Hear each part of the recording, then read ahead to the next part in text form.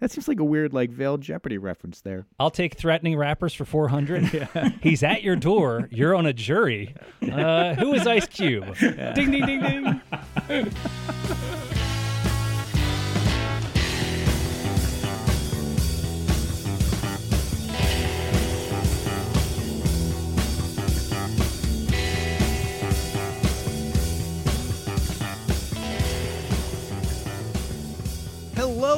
Hello, and welcome everyone to yet another episode of 1001 Album Complaints, the show where lifelong friends and musicians listen to albums from Robert Dimery's list of 1001 albums you must hear before you die and dissect it and give some in-depth opinions on why we think it's good or bad. Quick note at the beginning here, dear listeners, we usually try to keep this, I would say, family-friendly, but not family hostile.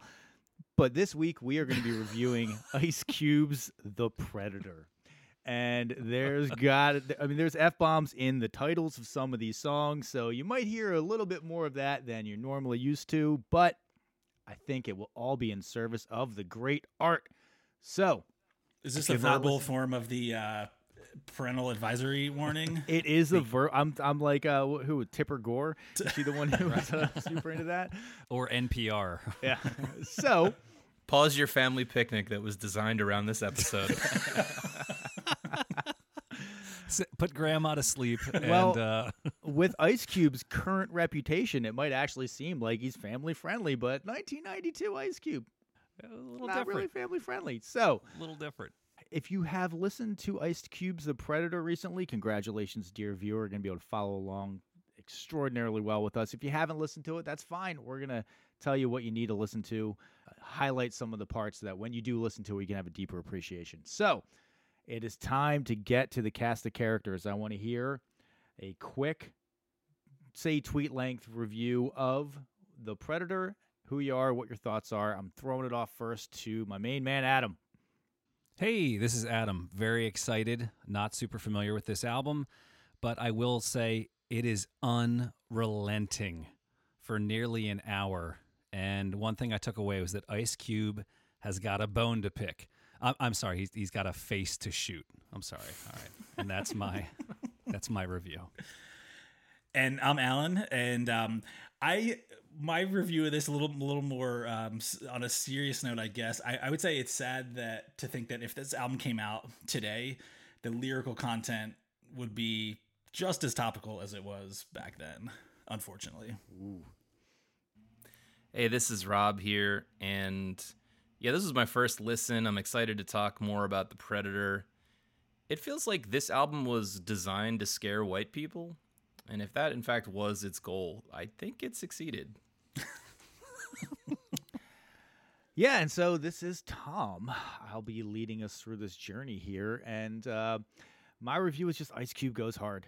That man, he should have written Tom Petty's I Won't Back Down, because he very clearly knows he's courting controversy and leans into it about as hard as one could possibly lean into something, and I really respect that. So, let's get into just a little bit about Ice Cube, born O'Shea Jackson in 1969 in Westmont, the Westmont area of LA, which you will note is not Compton. So, become relevant later on. Ice Cube is a liar. If you take anything away from this, that is the Ice. But yeah, listen, super quick. He had a brother and he had a half-sister who, when he was 12 years old, his half-sister was murdered. So that is going to give you an idea that he probably had a different upbringing than we did, and maybe that might be part of the reason why we lack context for some of the subject matter of these songs. But what is Ice Cube most famous for? What's he most known for? He was a member of the seminal gangster rap group NWA. They basically created an entire sound, this West Coast gangster rap sound.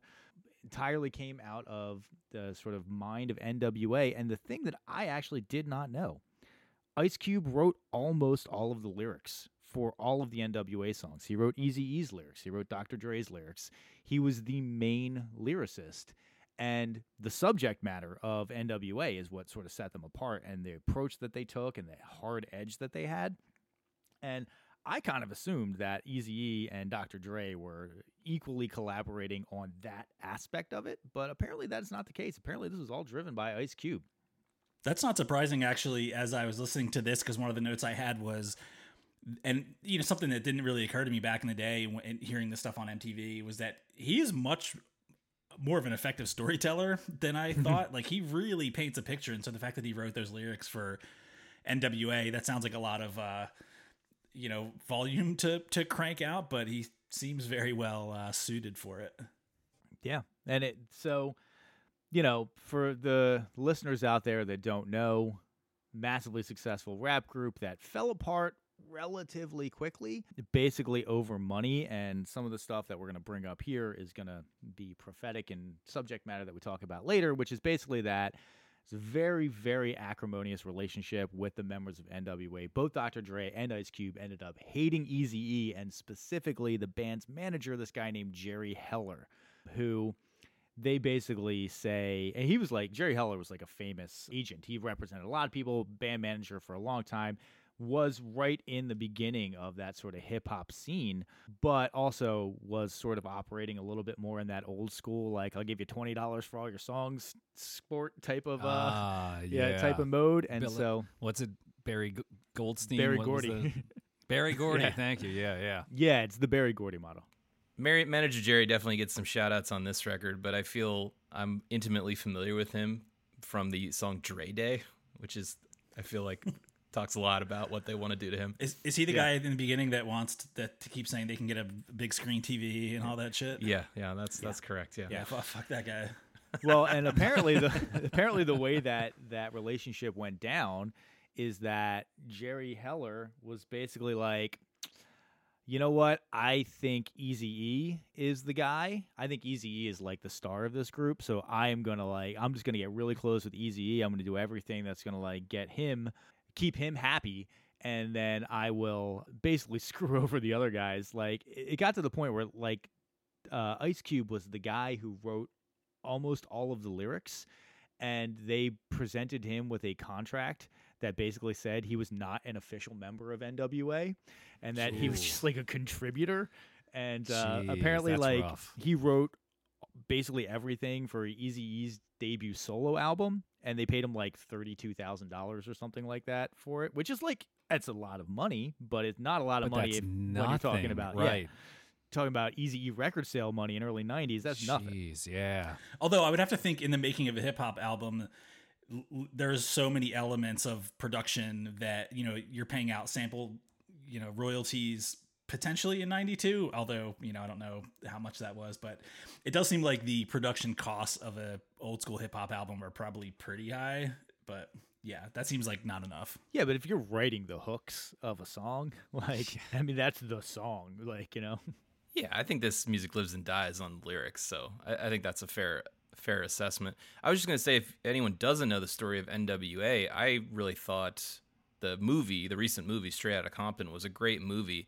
And one of the things that I really liked about it, just to show that genre really doesn't matter, is that it really was just a story about a band in a lot of ways. So I related to it on a lot of those levels, and I thought it was a fun watch about their rise and breakup, as Tom just mentioned. Yeah. So, give Ice Cube a lot of credit. He was in this hugely successful band, and then he basically says, screw it, going out on my own. And he then, in 3 years, put out 3 hugely successful and influential solo albums, the last of which was The Predator. So he put out America's Most Wanted, and America has 3 Ks in it, in case you were wondering, which is a really great album. Sounds a little bit more like one foot in the 80s, one foot in the 90s, but like a really good album. After that, he put out Death Certificate. America's Most Wanted went platinum. Death Certificate went platinum. And then he put out The Predator, which also went platinum. In between then, he also put out an EP, which was the first rap EP to ever go platinum as well. So basically, in a 3-year period, he had 4 platinum offerings that he put out, which is like insanely prolific. Can we draw another line here just to cross genres? Is that I'm not intimately familiar with NWA's catalog, but I've listened to Straight Outta Compton several times, and it feels like, to our point of Ice Cube being a major creative force there, it feels like he carried that torch very effectively. In other words, these records seem to have a very similar tone, and that reminded me a little bit of Donald Fagen branching out from Steely Dan for the Nightfly. Right. So really, they're two peas in a pod. You could see who the driving creative force, right? Just they go and they fully realize their potential. They fully realize their vision once they get out of the band. Yeah, I mean, like, listen, not to in any way talk shit on Dr. Dre. He went and created an entire subgenre of gangster rap with his whole G-Funk style after that. I mean, stealing Parliament songs and putting slow rap over it. His songs were less message driven, and I was very surprised at how like still super political and super like slice of life in a world that I don't understand these lyrics were. Yeah, this definitely felt like almost like a social artifact from a period of time that, and I'm sure we'll get into the, LA riots and the timing of this album and all that, but it almost felt like a social commentary that was a lot of kind of first person experience. Yeah. Historical document almost, right? Yes. Yeah, I think so. To tell you how unfamiliar I am, when I was clicking around and I clicked on the Wikipedia article for gangsta rap, right? And it said it was originally referred to... Hey, what is this, hang on, what's this gangster rappage? That it was originally called, I think, reality rap? Or it was originally, like, it had a couple names before it kind of hit mainstream, and it was that slice of life, the reality of the whole scenario, so... I'd love to be walking behind somebody at work who's like Googling gangsta rap. You just get a glance at their computer and they're like... Well, actually, just to be honest, a second ago, I typed in The Chronic into my search bar to see when that album came out, and Google autofilled The Chronicles of Narnia. So Nice. So, we're talking about like sort of how prolific Ice Cube was, put out this like 4 platinum offerings in a 3-year period. Also during this period, he was one of the main characters in the movie Boys in the Hood, which came out in 1991. So that was also a seminal movie, really big movie. And he was lauded for his performance. He did quite well as Doughboy, who is, one of the characters who is sort of living the life. Cuba Gooding Jr. is the kid who's kind of like straddling both sides of life, doesn't really want to be in it. And so I went back and I watched like the trailer for it, and they basically are like Boys in the Hood starring Ice Cube and Larry Fishburne. And like that's it. There's no Cuba Gooding Jr. There's like Ice Cube and Larry Fishburne. He was excellent in that movie. Like my memories of that movie are basically he is in like half. Like I feel like he is the movie. Like obviously there were other contributors and it was just a great film. But yeah, there's no way to think about that movie and not immediately just connect him to it. Well, like, listen, it's no Shanghai Surprise, right? Like, he came out and he actually put out a very good first offering. He made that transition over. And then, just like as a digression, he went hard on the acting side of things. I did not realize that he was the writer and executive producer of Friday and that entire Friday series. I didn't realize he wrote that. But, like, that became a franchise. There's, like, 7 of them or something like that. that first Friday movie Boys in the Hood's great, topical movie. Friday's a great comedy. I mean, I haven't watched it in a little while, but it's still held up not too long ago. Was that like, I think it was Chris Tucker's breakout in Friday as well? Yeah, sure. Fantastic movie. So he wrote that movie with DJ Pooh, who is his, longtime collaborator. He collaborated with him heavily on this album as well. So I just thought that was like super interesting, and it goes to show that like somebody who is intelligent, somebody who's business savvy, and somebody who has just got an undeniable motor can really accomplish a lot. It's not specific to like, oh, I can just rap, I can't do anything else. He can rap, he can act, he can do the business side of things with the production. Like he's a with it dude. You forgot about Anaconda, which I think is probably one of Well, okay, listen. He was in Anaconda. Yes, clearly. write that was one too? in. At one point he was Triple X after Vin Diesel stepped away from that role Oh for a my period. God, He was forgot the second about that. Triple X. Right. Yes. He was in that movie, Action star. Three Kings, which is a really underrated movie. with George Clooney. Yeah, George Clooney man. and Marky Mark. Wahlberg. Right. Yeah, Wow, dude, I totally forgot about that. yeah. And then Shit, man. All right. he was also in Are We There Yet? He's in what? Are We There Yet? Are We Which There? is like the family movie where he's like driving his girlfriend's kids across the country. So he's in that movie. In and an that RV. also spawned a like 50 episode TV series that he was also in. So like his image has evolved a bit over time, shall we say? I thought you were gonna say he's in Armageddon, and I was gonna hang up this. So listen, we're gonna jump back to 1992. Okay, Ice Cube on top of the world. He's starred in Boys in the Hood, did quite well. People love him. He has put out 2 previous platinum albums and 1 platinum EP. On top of the world. However, there are some controversies surrounding him. Talk a little bit about how he got into trouble on his previous album before this one, Death Certificate, for the lyrical content. And I'm going to shock you people here. Some people thought he was a bit misogynistic. He very specifically had 2 songs that he got into trouble for. And one was that song, No Vaseline, which you guys are, I'm sure, aware of what that is an allusion to. Basically, the entire song is about how like Eazy-E and MC Ren are in a relationship, and MC Ren's the bottom and Eazy-E's the top. He goes after Jerry Heller pretty hard for being Jewish and being greedy and stealing all of his money. And people were not super happy about that. He also put out another song in there called Black Korea. And so this came out in 91. And it basically is talking about like how black people and Korean store owners hate each other. And one of the lines in there, he basically says, "You better respect the black fist or we'll burn your store right down to a crisp." This is pre-LA riots. And like but again, it's slice of life. All like right. he was Yeah. like, this is what's going to happen. At some point, something's going to set it off and we're going to start fighting each other. And less than a year later, you had people burning down the corner stores and Korean store owners on the roof shooting at people that were coming to their stores. It's it was, again, somewhat prophetic. Yeah, I mean, you can listen to any of his songs and understand why people might have thought he was a little misogynistic. But that fed a lot of the subject matter of this album. So he did not shy away from it. Really attacked it head on. He leaned into Definitely leaned into that. it. Yeah. Yeah. But let's roll a song first. This is the one song on the album that I think everybody's probably really familiar with. We're just going to roll a quick song, and then we're going to talk about general impressions. So if there is a song in this album you've heard before, I am sure it might be the only Ice Cube song that a lot of people can name. It was a Good Day. So let's roll a second of that right now.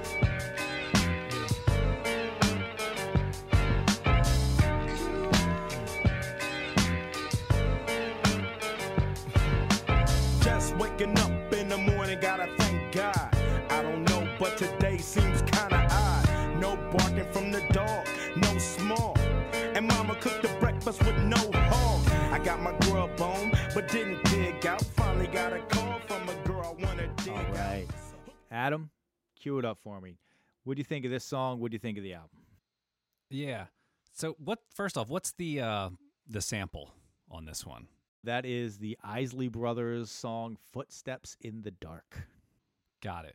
Because it's badass. Oh, it's killer. And and yeah, so this is not the first tune on the album, but it's a good flavor. You know, if you were going to pick a song, and I guess this is probably quote unquote the hit, maybe. This is this is the biggest hit on the album. Also, Ice Cube has described this as his favorite song that he has written. I feel like this Really? might be All one right. of the biggest songs in 90s hip hop. Like, So that's where I'm coming from, that I questioned whether or not this was the hit. So as you could probably tell, I'm not super familiar with the hip hop gangster rap catalog here. Great tune, man. It's pretty intense at times, but I dug it for what it is. well, I feel like half the time listening to this back in So I guess we were probably all in middle school by that point. I'm presuming, and all of it was through the radio cut or the MTV cut, and so I didn't know what half the shit was. Right, I was going to say, how does the radio cut of this? I'm sure I could find it on here. How did that even? They didn't even. I think some words they didn't bother to like overdub. It was just a word was gone. Yeah. Just or where they reversed and it's just and it's just the entire song is that. Yeah, I mean, yeah, this is definitely a flagship song of the 90s for me. I feel like fucked around and got a triple double is like the most enduring line from a song like of all time. I was actually reading somewhere that some people think that line may have like popularized the triple double as a like viable statistic. Like it's something they've always tracked, but no one really gave a shit about it until around this time. Feel free to explain that to our listeners, Alan. Yeah, so a triple double. Yeah, for our listeners, not for me, because I'm completely familiar with all sports. But just for the listeners, please. So a triple double is when you get to double digits in 3 different statistical categories in the game of basketball, invented by Canadian James Naismith. Thank you. For the uninitiated. So that would be like rebounds, assists, and points, right? Usually, but there have been people, freaks like Shaquille O'Neal, who was also referenced on this album, who, maybe they get him in blocks or steals but it's usually points, rebounds, assists.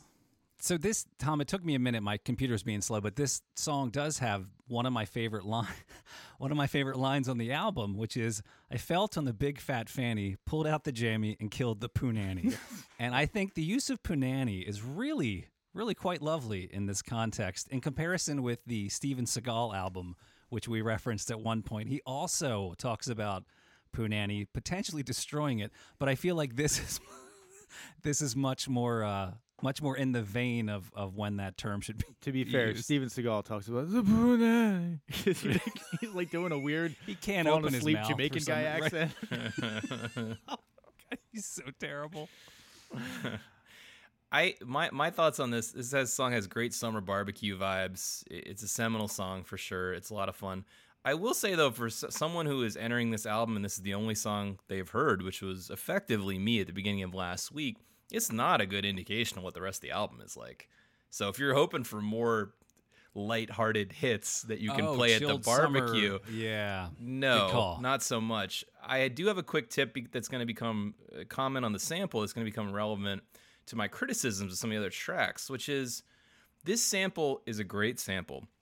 And one of the reasons it works so well is because it's a full 4 bars of music, which gives you a lot more room. And within that full 4 bars of the sample, it has its own peak and resolution, which means I don't mind it going on for the entirety of the song. And what we're going to find in a lot of the other songs is they sample 1 bar of music and they keep it going for 3.5 or 4.5 minutes. And that gets grating at a point, no matter how good that 1 bar is. So that's my comment there, that I think this was a very good find, this Isley Brothers song. I also realized that when I found out this was an Isley Brothers song, this is just a gap in my knowledge as well, but I thought of the Isley Brothers as a 60s Temptations-like band who sang Shout and, a few other hits kind of like that. But then I guess they had a reinvention in the 70s as a more smooth R&B band. So this is kind of a jam of a song, Footsteps in the Dark. I have to admit, I hadn't heard that song before. Yeah, Rob, I kind of specifically picked this song as the hey, let's set the table song, because I wanted the listeners to experience kind of what I experienced, which was that this album came in and was jarring on that first track. Damn, I was not expecting it. And so, just wanted to sort of set the table with this, which is a very well constructed, nice song. So a couple of things about this song. The pace of the song for a song with the concept of I'm going to tell a story about my day, the way that this song is paced, with the sample being as slow as it is and having as much space as it does, allows you to be able to pick out the words that he's saying, and you can follow the narrative flow of his story very well. He also doesn't really do that thing that happens a lot of time in rap where they're just kind of making up words as slang to rhyme with things, or so layered with this very insular, super only the people within your 3 blocks know what this slang is type of statement. And like, you kind of lose a lot of the meaning there. This is a very straightforward song. You can really get the meaning behind it. And it's really well done. It's a smart move to do that. So apparently this song is about January 20th, 1992. That is what the internet has decided, because it was the only day that it was a clear day in Los Angeles.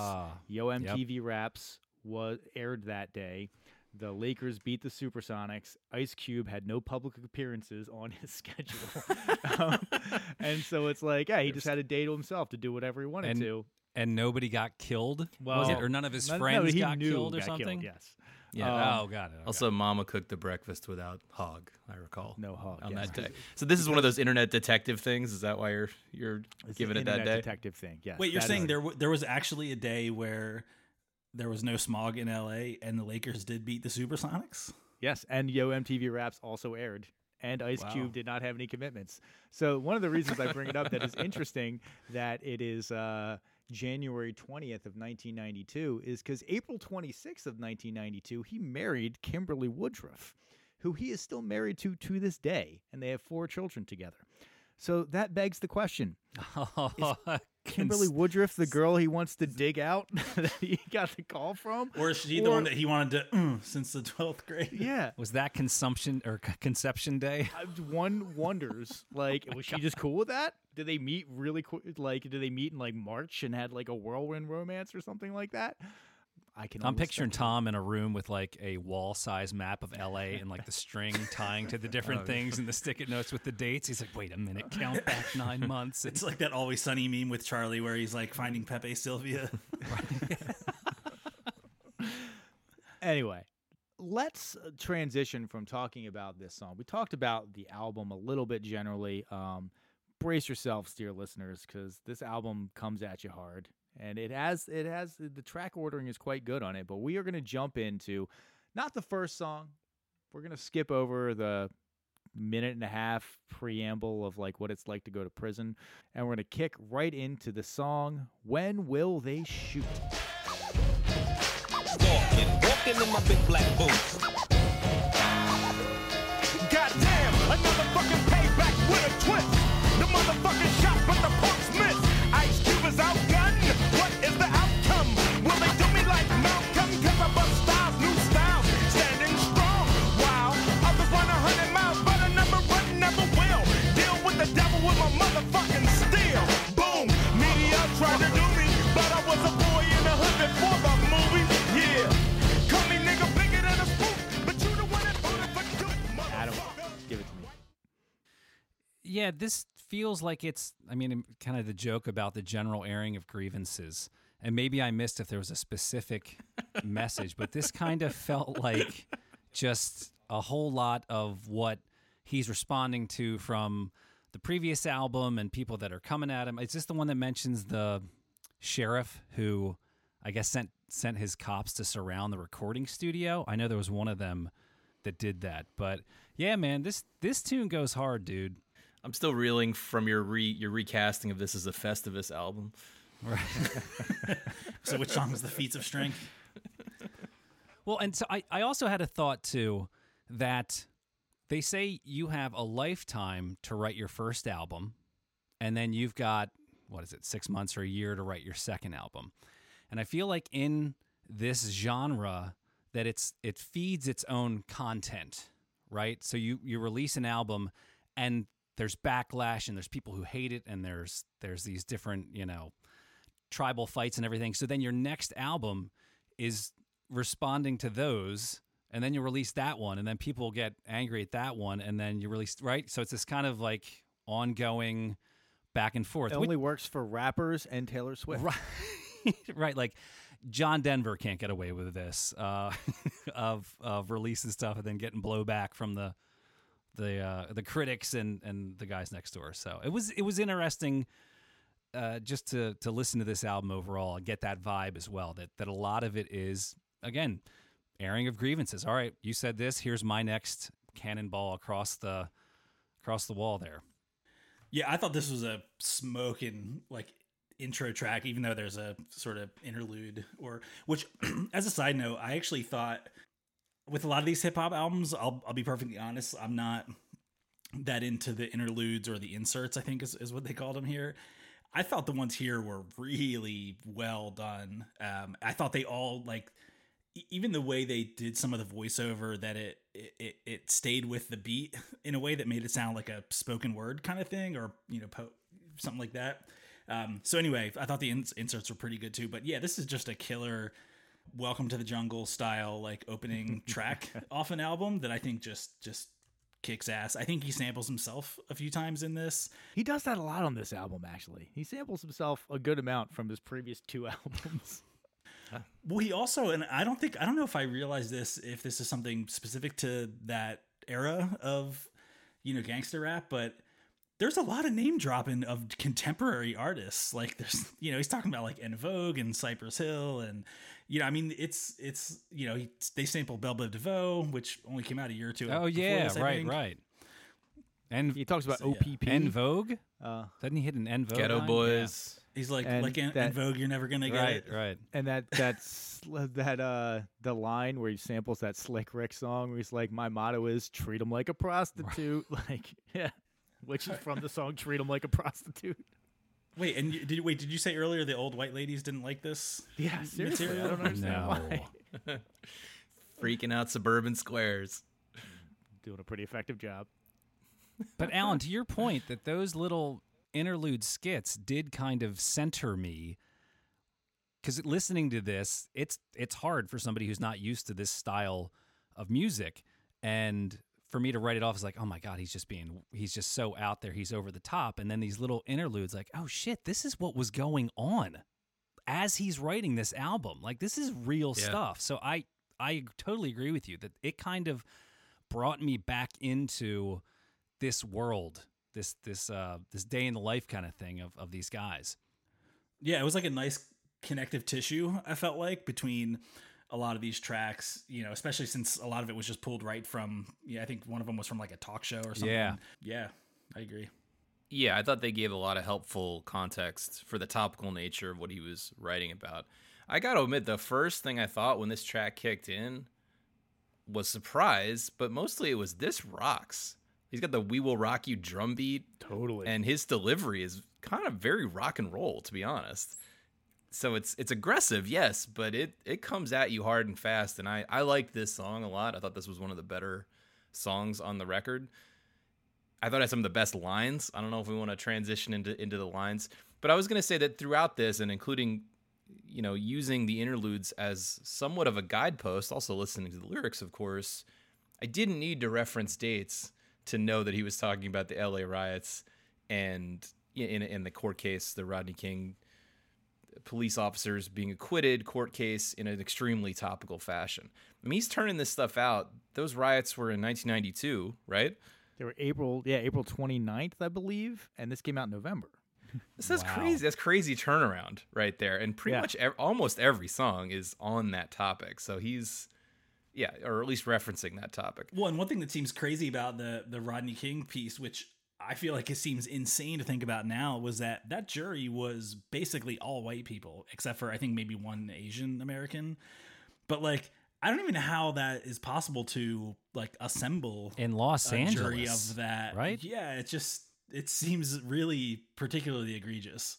Yeah, it had to do with the jurisdiction, which he calls out several times, of Simi Valley, right? Oh shit. Okay. Yeah. It's not like they had the trial in South Central. Right. Yeah. Yeah. It wasn't in Watts. It was, yeah. Man, I got to tell you, I agree with you. This song comes out as aggressive. It rocks. There's a little like distortion on the samples and on his vocals that does give it that kind of rock element to it. But man, he goes hard at the controversy. Like, okay, you just put out an album where you're accused of being anti-Semitic. You're accused of being misogynistic for like most of your career. And in the opening track, you basically referenced Hitler at one. He's like, what's the line he says? He's like, don't say the J word. I can't read the lines leading up to it. There's gonna be lots of lines in this that I cannot necessarily read. Sure. But like, yeah, let's just say, don't say the J word. I thought they was bugging, 'cause to us Uncle Sam is Hitler without an oven, burning our black skin, buy my neighborhood, then push the crack in, which is like, that's really topical. And like, hey, who references Hitler? Yeah. That was awesome. I singled that as one of the really best good. lines. It's delivered perfectly. It's got great rhythm to it, and it has the little dropout in there, Oh, that which dropout is so effective. is so cool. Yeah, that like kind of shocked me even. Like, I was like, oh damn. Oh yeah, totally. They said I could sing like a jaybird, but nigga, don't say the J word. I thought they was bugging, 'cause to us Uncle Sam is Hitler without an oven, burning our black skin from the neighborhood, then push the crack in, doing us wrong from the first day and don't understand why nigga got an AK. You know, it's it really does touch on things that are like, again, I put me in the mindset of somebody whose life is getting picked apart in the media, where they're like, oh, Ice Cube is anti-Semitic and he's misogynistic, and he talks about like, you know, had dinner with Farrakhan, then people ask him, I met Farrakhan and had a dinner, and he asked me if I'm a 5%er, which is like a Nation of Islam thing. It's almost like a more, I say, militant form of the Nation of Islam, but like just being put in that mindset of like having to answer to people constantly asking you questions about your life all the time, it must be really annoying. And I could see wanting to write a track that just basically tells everybody to, you know, to go fuck themselves, which, I mean, literally, like, one of the tracks on here is just called Fuck 'em, one of the inserts, which I very much appreciate. It's just like a litany of people, and it's just like, fuck 'em, fuck 'em. I thought this had some of the best lines. I thought it had some of the best dynamics. It rocked, as we said. You know, they used the samples effectively, dropped some things in and out to create some dynamics. Another line I just really loved was his rhyming of assassin with push your ass in. It's well done. I like that a lot. That's pretty But good. like Yeah. the lines that are leading up to that are really, again, they're very topical and kind of controversial, because he talks about like when they want to kill a prominent black person, they hire somebody who's even blacker to kill them. And that's what he's talking about with this sort of Negro assassin line. What is the line where he says, because I like Nat, Huey, Malcolm, and Lewis. Most got done by a black man's bullet. Give a trigger to and watch him pull it. Negro assassin. I'm gonna dig a ditch, bitch, and throw your ass in. Like that's like a real topic that is pretty controversial to talk about. I think, especially if you are a member of the Nation of Islam. I think a lot of those people think that was a setup and that it wasn't actually another Nation of Islam person that killed Malcolm, that it was, you know, he was killed by the CIA type of thing. Anyway, very controversial, very topical. Any final comments on this song, which I feel like, again, we're all probably extraordinarily unqualified to comment on? I mean, 4 guys sitting around discussing a gangster rap. I don't have much more to offer on that song. Yeah. All right. I give a hard R in my gangster rap. Can't give it the gangsta. It's Yes, gangster. Totally. So we're gonna jump on to the next song again. Just ripped right out of the headlines. We had to tear this motherfucker up. There's a series of fires, a lot of looting is going on, a disaster area, obviously. The jury found that they were all not guilty. Make it rough. A lot of activity continues here in the Savannah Coast. Make it rough. We have sporadic fires throughout the city of Los Angeles. Not guilty, the guilty devils tried to kill me. When the news get to the hood, the niggas will be hotter than cayenne pepper. Cuss, bust, kicking up dust is a must. I can't trust a cracker in a blue uniform. Stick a nigga like a unicorn. Born wicked, Lawrence, pow, foul. Cut his fucking throat and I smile. Go to Simi Valley and surely somebody knows the address of the jewelry. Pay a little visit. All right. Who is it? So I want to throw this to you, Rob. What were your thoughts on this one?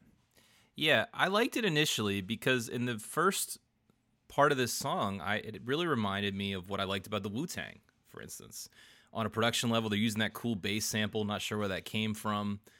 It had that slightly grimy production element that drew me to some of the early Wu-Tang stuff. But by the time it got to the second verse, I needed more additive. I needed more added to that. This is an example of a 1-bar sample that can't hold up an entire song. You need more dynamics. You need to add something to it. You need to connect it to another piece. You need to do more dynamic dropouts. We don't have a single here, in my opinion. So, Rob, that bass sample is from a Gene Russell song called Get Down, and the drums are from a song by The Emotions called Blind Alley. And I think that one of the things you're pointing out is that, like, that's not even the full phrasing of that bass sample. They cut off, and it like kind of does that weird sort of hitched loop in the middle there, which almost like when it first came in, I was like, how are they going to make this work? And then the drums come in. I'm like, oh, okay, that works. But it doesn't flow very well. It is still pretty jarring, and not just jarring when it comes in, but like repeatedly jarring as it repeats. It sounded like an upright bass to me. I don't know if that is like obvious, but it kind of came out. I don't know if that's like some old kind of jazz tune, but yes, Gene Russell was like a guy. He was like born in the 30s, so it's an old jazz tune. Interestingly, like the producer on this song is DJ Muggs, who was also in Cypress Hill. Did a lot of production work for Cypress Hill, and I feel like it was smart of Ice Cube to do this, sort of like bring in a couple of different producers to give you kind of a different sound on some of these songs, because like Cypress Hill does a lot of that kind of like lo-fi jazz sampling over the super aggressive lyrics. And I think it gave it a little bit of a change in the flavor. Alan, did you think it worked? Did you think it didn't work? Yeah, I'm a little more sort of with Rob on this one, where it's hard to. There's a lot of social commentary happening in this song. It's obviously like an explicit response to, the LA riots. So I feel weird even offering like musical criticisms over something that I think was meant to be, more of a statement. But musically speaking, it wasn't like a fun listen. It wasn't, I didn't really derive much musical enjoyment out of it necessarily. Also, took account of the upright bass sample, which I think was kind of cool. But again, I kind of go back to with songs like this where like it's hard to not acknowledge that like so much of this shit still hasn't changed. And so like again, like I think that like anger would still manifest itself today. But as a song that one listens to for enjoyment, I didn't particularly care for it. So this song took me on a journey.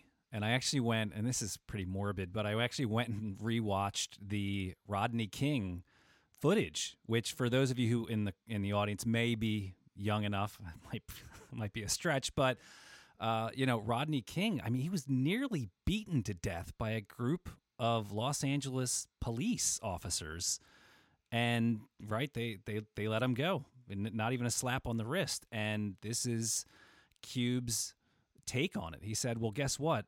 We're going to destroy this place. And in addition to that, I think it's extremely this one and one other one stuck with me the most because of how aggressive it is, in that he says things like, I'm sure we could find the addresses of the jury, and he's calling out the police officers by name saying like, we're going to find you and we're going to kill you.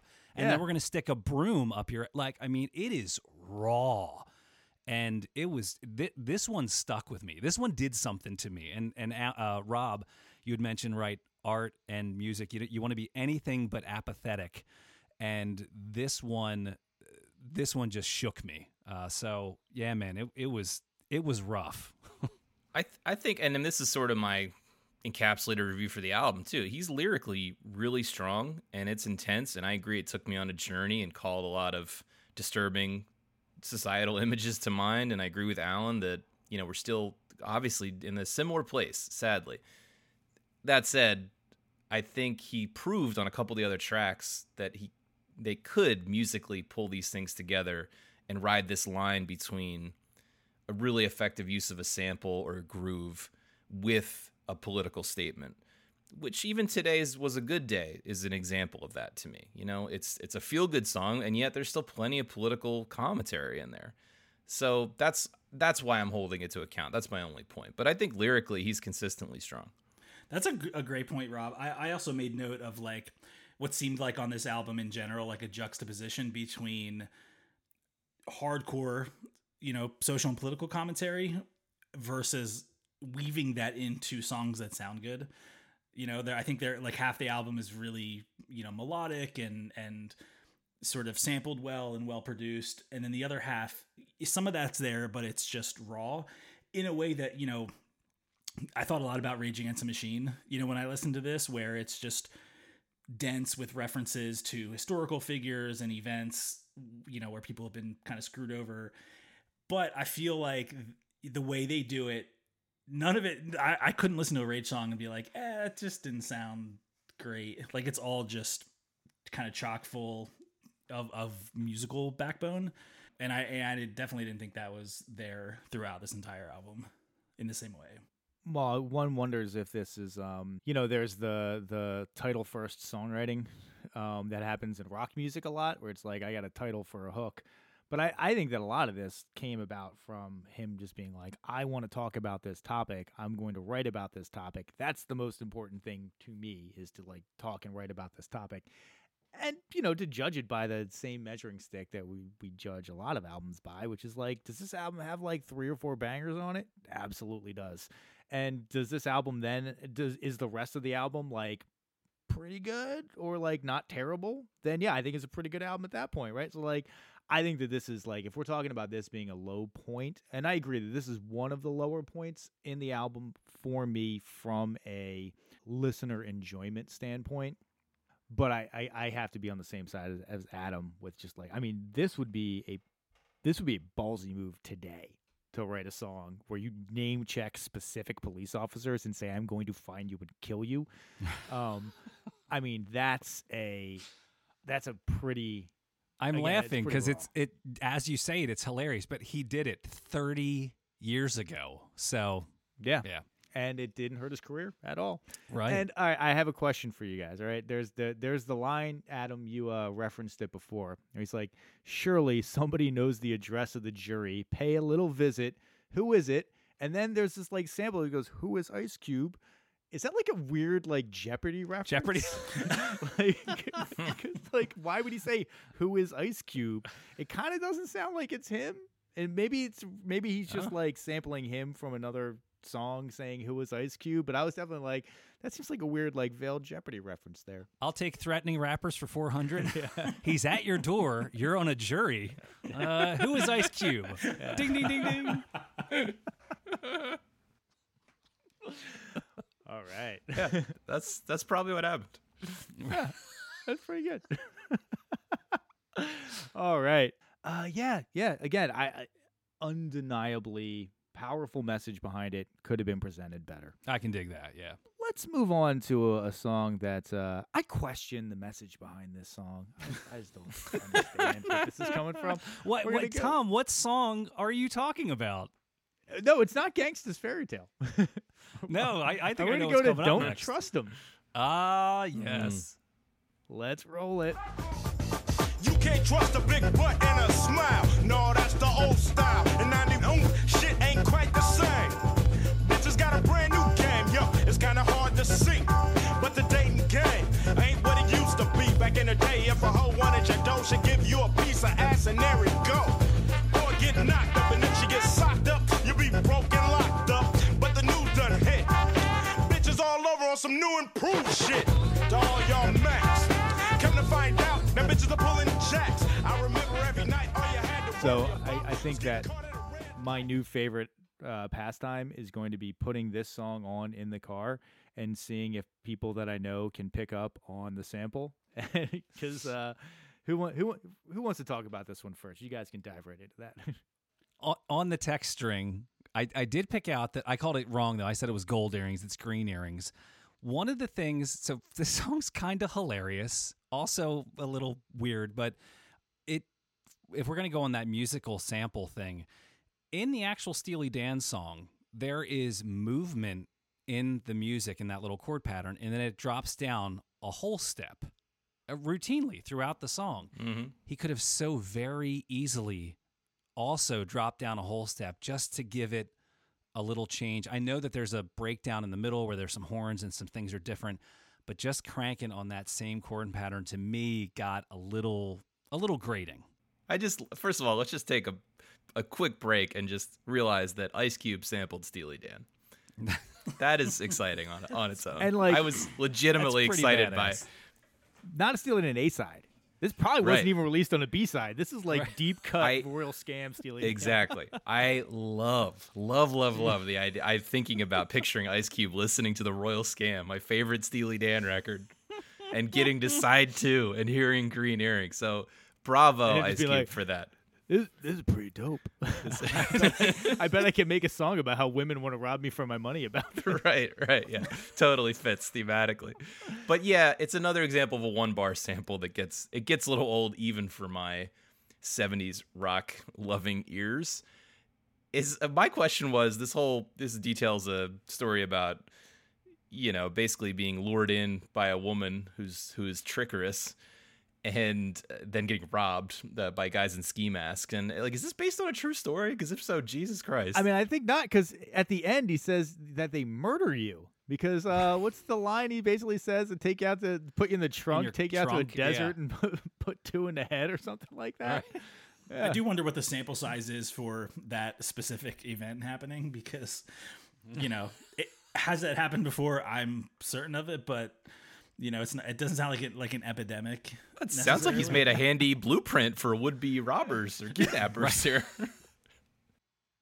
I like the idea that this guy is so horny. He's going to come back at 8 in the morning, is it? Or is it 8 at night? Because the girl says, like, I'm not in the mood, or I got a headache, or I got to go do something. Come back at 8. I'm not sure if it's AM or PM, but she's nice enough to wait for her son to go to sleep so that he can...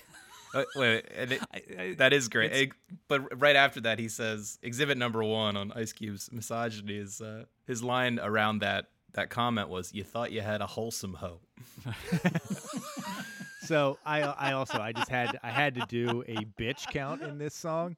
Ooh. I mean, it's funny because I complained about Nature's Way having a Nature's Way every 7.5 seconds in the song. There are 33 bitches in this song, which equates to a bitch every 7.5 seconds. Did you do like a Control F on the lyrics site Hell to yeah, come with that?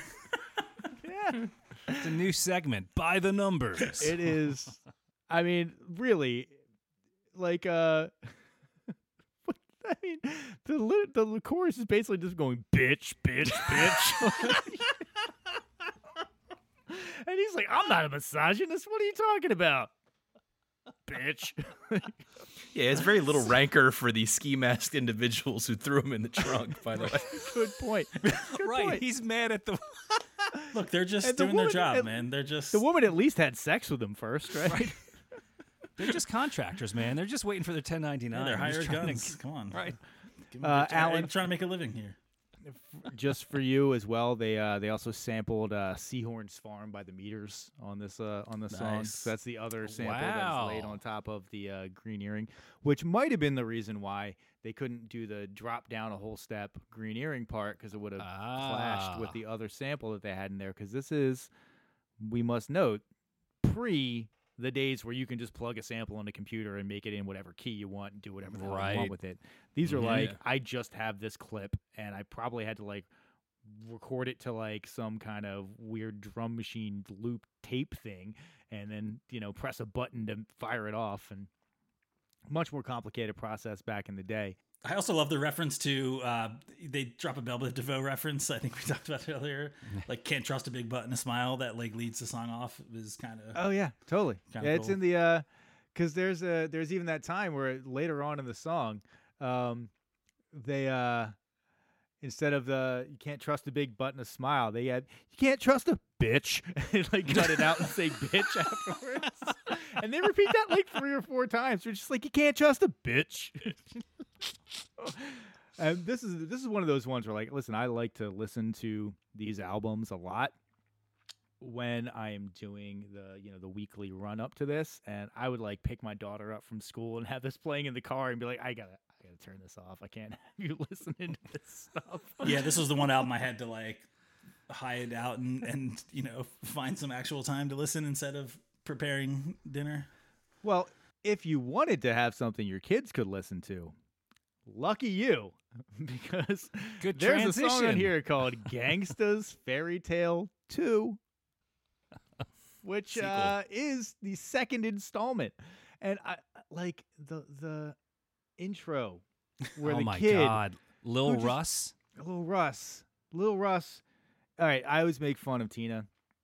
Like, I say that people who were born and raised in Hawaii, they begin and end their sentences with "yeah." They were like, "Yeah, you want to go to the beach? Yeah." Like, Lil Russ begins and ends every sentence with the N-word. That also sounds like basically like every single sentence. I was listening to this particular song, and I had my kids in the car, and I was like, "Oh my God, every single word!" Come on, man. Let's roll this. Hey, motherfucking Q, what the fuck wrong with you? You done kick the rest of that gangsta fairy tale shit. Won't you kick it one good time? Niggas on the playground wondering what's happening. He's not from hanging, man. What the fuck? Little boy blew us out of Folsom. Now them three little pigs gotta roast 'em. Driving down Sesame Street, and I bet that little motherfucker's out fucking Smurfette.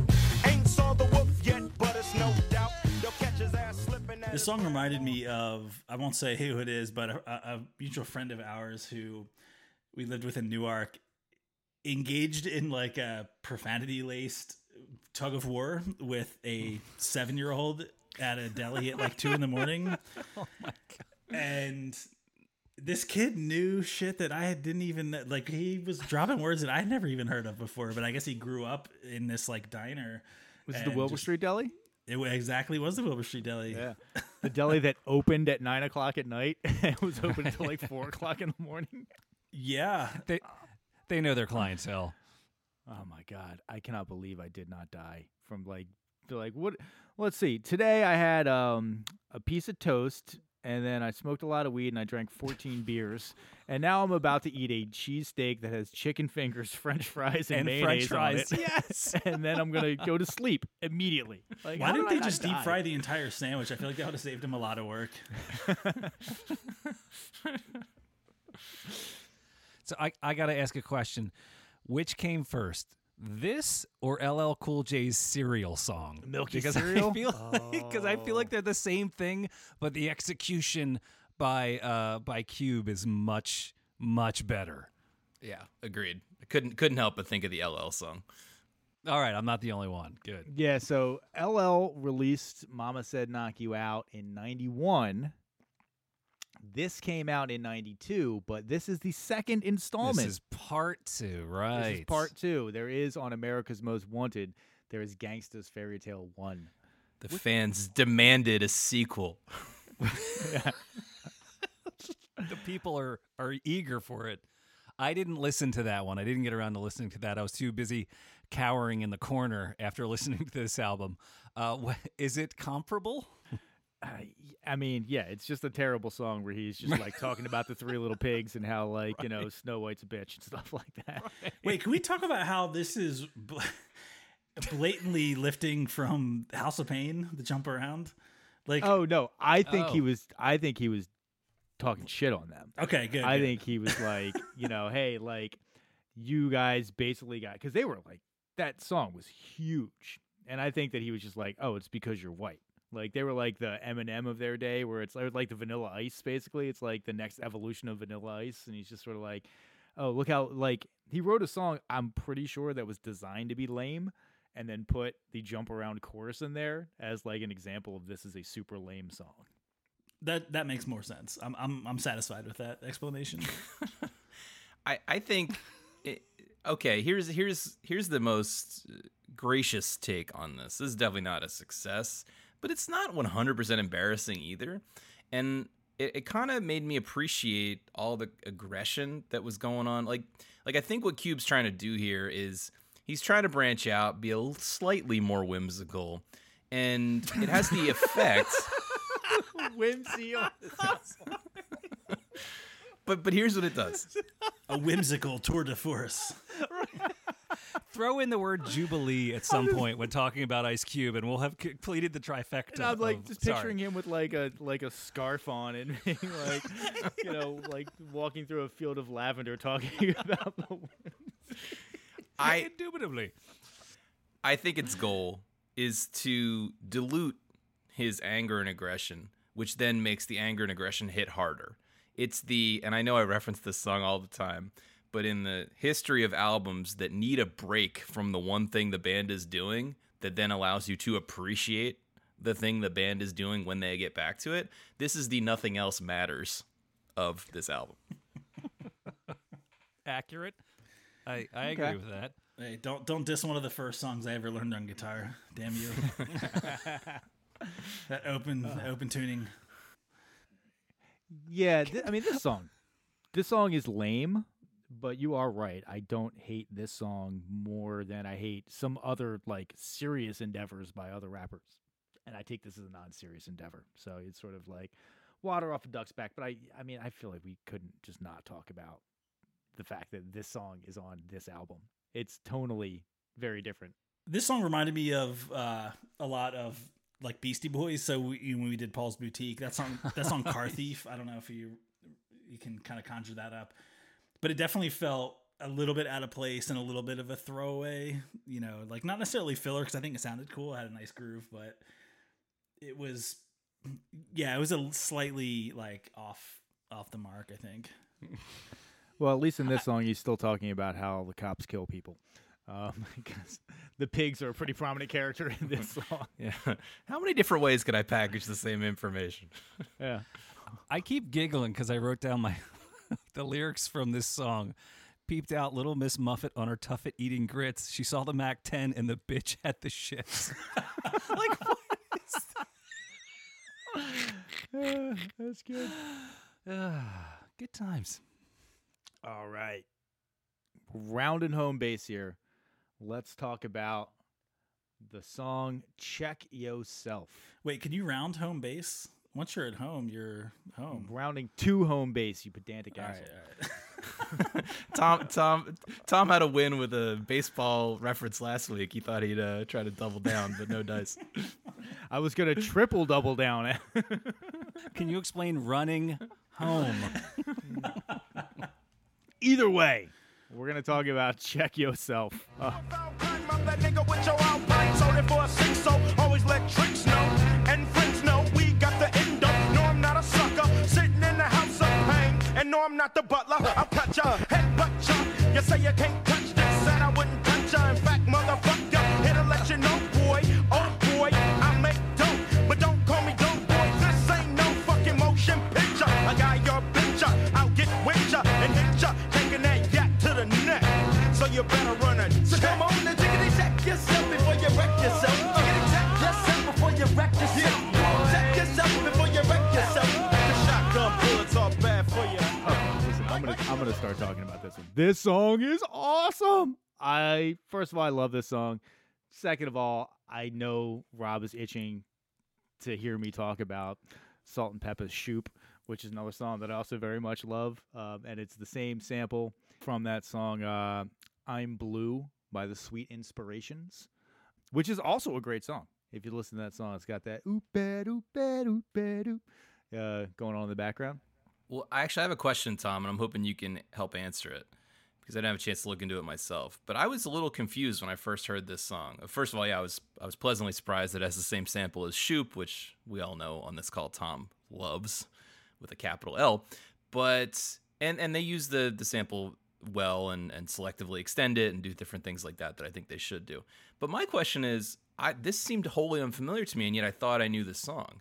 Well, I dug around a little bit. I'm more familiar with the version of Check Yourself that I guess they re-recorded that has Grandmaster Flash's The Message as the sample behind it. I thought the same exact thing when this came on. I was like ready for that which apparently is the remix that I didn't realize was. I thought that was the song, and I was kind of disappointed that it wasn't that song when it came up. Come on.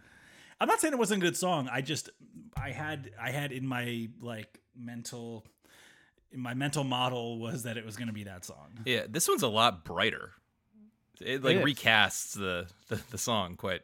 Well, because in the video for this song, it's the way they tee the videos up. It's a continuation off of Today Was a Good Day, which ends with him getting arrested, and then he's actually sitting in a jail cell, like rapping this song in the Grandmaster Flash kind of remix version. And it definitely does. You're right, Rob. It puts different contours on it, I think. No, I would agree with that. I think that, you get that doo-wop brightness from the sample. I am familiar with both versions of the song. I greatly prefer this one. I think it is, again, it came out before Shoop. So this, he used this sample like a year before they released. I believe it was Very Necessary that song was on. 100% that it's very necessary, Tom. Listen, this song has some of my favorite lines on the album. I don't know why, but like, Bring them. Let's hear it. all right, All right. the whole opening line where it's just like, you better check yourself before you wreck yourself because I'm bad for your health. I come straight south, dropping bombs on your moms. Fuck car alarms. I just don't know why dropping bombs on your moms. It's so obvious, and I just get such a juvenile appeal out of it. I just chuckle every time. I will say, I will agree that intro, those like first few lines are very like iconic, seminal lines from hip hop. Totally. I'll give you that. And then like that second verse, I particularly feel like the second verse nails it. He really locks in this, like, it kind of gets into a little bit of a storytelling aspect of it, but also just like one of maybe my favorite lines on this album, and maybe one of my favorite lines of all time. It's like tricks want to step to Cube and then they get played because they bitch made pulling out a switchblade. That's such a good line. It's like, I've never heard somebody referred to as bitch made before, but like, I dig it. Like, I would love to be able to use that That's in hyphenated, right? in my Okay. vocabulary, but I can't pull it off. Well, these kind of songs are where I really appreciate, and I know, Rob, you've brought up this before, of the idea of just like volume of guys who just hustle and work hard, and that there's that aspect of show business where it's not just your talent, but it's like, if you just write, if you just write and write and write, and maybe half of it doesn't sound good, but I feel like this is an example of just like, you're just writing. It's just a straight volume. It's exercise. work. You treat it like a job. It is a job, and that's how you're going to get ahead in this life. And it's pretty clear to me that he's a really hard worker, a really disciplined writer to get to this level. The line that always stuck with me is his self-reference to his own acting career. I make dough, but don't call me Doughboy. To me, that always stuck out. Nice. I didn't even realize that. Yeah. And then he basically goes into the last verse, which is, again, just talking about women. And it's you guys probably know the part that I'm talking about, which is abrasive, where he's basically like, there goes the neighborhood hooker, and then someone just goes, slut. And it comes in, you're just like, damn, dude. Slut. Like, why you gotta do a girl like that? I was more upset with the slut part. Like, I heard hooker, I was Yeah, like, okay, well, that's her seriously. profession, but I'm like, how dare you? She's slut kind shame enough her, to have you sex with you. monster. And then, yeah. Right. She's a sex What does worker. he say? Just give her a break. Giving up the claps, and who needs applause? Reference to the butt cheeks clapping together. Wait, can we also talk about, not that there's much to talk about, but this might be the first gangster rap song that ever drops V8 as a... That's where I get the volume writing exercise. Not your best Cube. You might have wanted to refine that one a little bit more, but that's okay. Also, a sample of the New Style by the Beastie Boys is in there, which I thought was, get a nice like Adam Horovitz going on in the background of your song. Adam, that one's specifically for you. We know you love the euphonious voice of Adam Horovitz. Make my withdrawal. Sorry. If we ever do a soundboard, Adam, Oh, that's that going to is be absolutely like on there. the number one drop. But no, this song is just really dope. I think this is an enduring song. This is my favorite song on the album. I like this more than It Was a Good Day. If I'm listening to the bangers on this album, this is the number one for me. Any other thoughts before we wrap it up? So I do want to call out, I think, the saddest character on the entire album that I felt the worst for in, what's the song called? Now I Gotta Wet You. The intro is them in the car, and they're like, yo, Cube, there's that MFer right there. And he's like, no shit, watch this. Hey, what's up, man? And the dude outside the car goes, not too much, man. And then Cube kills him. Just shoots. And like, if he was like a natural enemy, he would have been like, "Oh shit, Cube," and he would have run away. But the dude was like, "Hey, what's up, man?" He's like, "Yeah, your shirt's gonna be wet because I'm pumping you full of lead." I was like, "Oh, that poor guy didn't even do gangsta anything." line of all time. You won the wet T-shirt contest. Ooh, Cube. Is that what people say? That feels like a Jake Peralta Brooklyn Nine-Nine like setup for an Arnold Schwarzenegger line, you know? Right. I just felt so bad for that guy. Anyway, that was my last thought. Well, since we touched on "I'm gonna wet you," I heard this could be apocryphal that his line in that "it's on like Donkey Kong" might be the coinage of that phrase. That is, yes, apparently where it came from. Yes, I think Nintendo actually copyrighted that or claimed that term in order to like market the new Donkey Kong. But yeah, talk about cultural endurance. That's an awesome line. That's not a great song. Which, I mean, it doesn't make any sense, but it's still, it's been a lasting line for sure. All right. So all that is left to do now is to make our final decisions. Let's hear from you guys. I am very interested to know. I honestly, I've left this conversation without an idea of what your votes are going to be. So I am actually going to be held in suspense, just like you are, dear listeners. So we are going to throw it over to Adam first. Adam, does this belong on a list of albums you must hear before you die? This was completely new to me, as I had said at the top of the podcast, and parts of this album left me shaken. Parts of this album left me laughing. It left me with a better appreciation of something that I had written off as a 12-year-old. As a white suburban kid growing up in a Catholic school, something that was just kind of thrown out and this is bad music, you don't listen to this. I will not be listening to this anytime in the near future in terms of enjoyment listening, but you need to listen to this. This is slice of life. This is a point in time in 1992 at an incredibly divisive time in American culture. And Ice Cube brings it like it is. He is speaking his truth. It is vulgar. It is violent.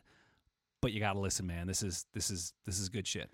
Yeah, I feel like you said it better than I could, honestly, and captured a lot of my thoughts on this. I think I probably will not give this a spin anytime soon. Like I've definitely got my fill of it, but I think it's borderline essential listening. It's Ice Cube, and we sort of alluded to this earlier, which I really wasn't aware of, that the idea that he was writing a lot of these NWA songs, writing songs for Eazy-E and others. I think he's just a poet of his time and of that time and place, and he really captures what was happening in that moment. So yeah, I definitely think it belongs on the list. Well, I'm going to agree with you too as well. It was an almost completely fresh listen for me. Certainly learning about the record was new. And for all the reasons you described, it was topical then and it's still topical. And I think that's just really impressive. I feel a little like I can't quite put this properly in the schema of Ice Cube's catalog, unfortunately. So the truth is I don't know if this is the best introduction to Ice Cube, so don't take my word on that. But because it has this layer of political relevance and it is this historical document of its time, combined with the fact that what I did learn from listening to this is Ice Cube is a very strong lyricist and generally knows how to make a hit at least a few times a record, knows how to make a banger. And maybe last thought, because I did look it up at the earlier part of this, I had been laboring under the thinking that The Chronic predated this, or at least that The Chronic by Dr. Dre predated Today Was a Good Day, but this came out a little bit before in the same year. And I think I guess I've always held that one up as the opening of that kind of G-funk, as Tom said, that kind of chill version of rap that I always really liked as a kid. And Today Was a Good Day has to be credited with coming out before that. So props to them. I don't know if they were even talking at that time, so I don't imagine there was a lot of cross-pollination, but yes, listen. I think it must be listened to. They might have been talking because I think that they ended up collaborating after NWA. I think that everybody hated Eazy-E, and they didn't necessarily hate it. Like, I don't think Ice Cube and Dr. Dre necessarily hated each other. But yeah, I mean, we're going to go 4 for 4 on this one.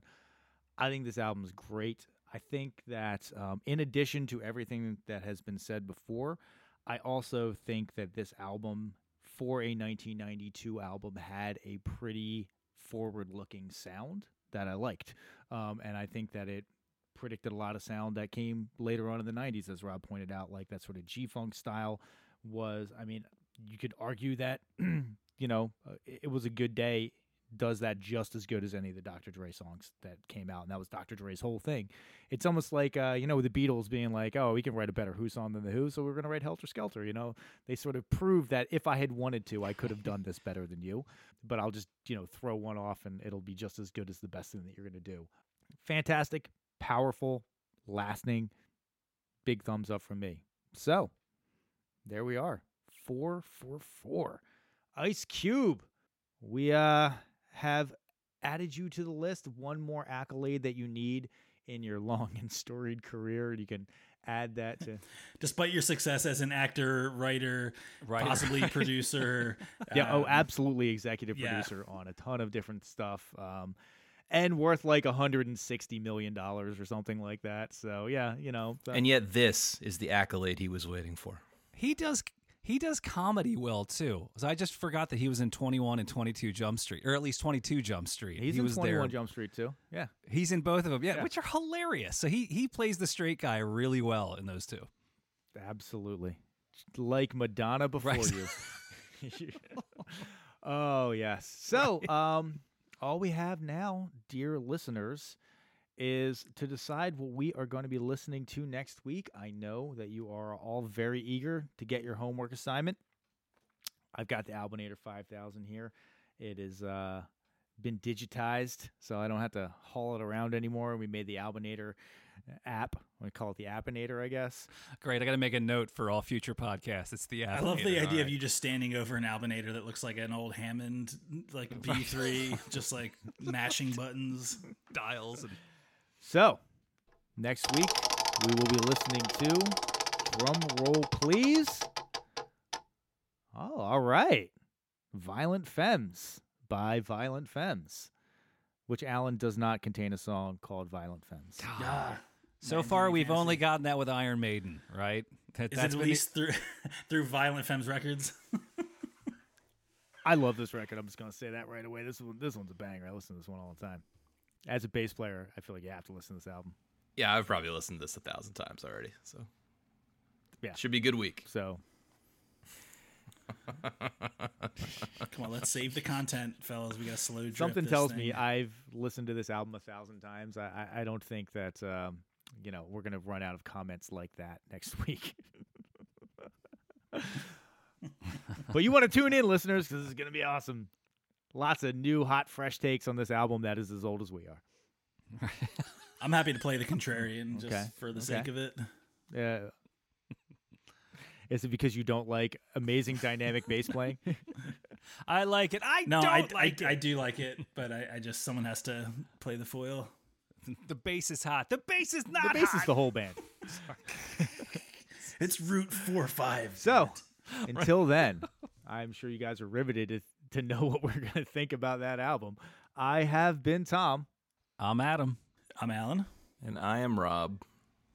All right, boosh.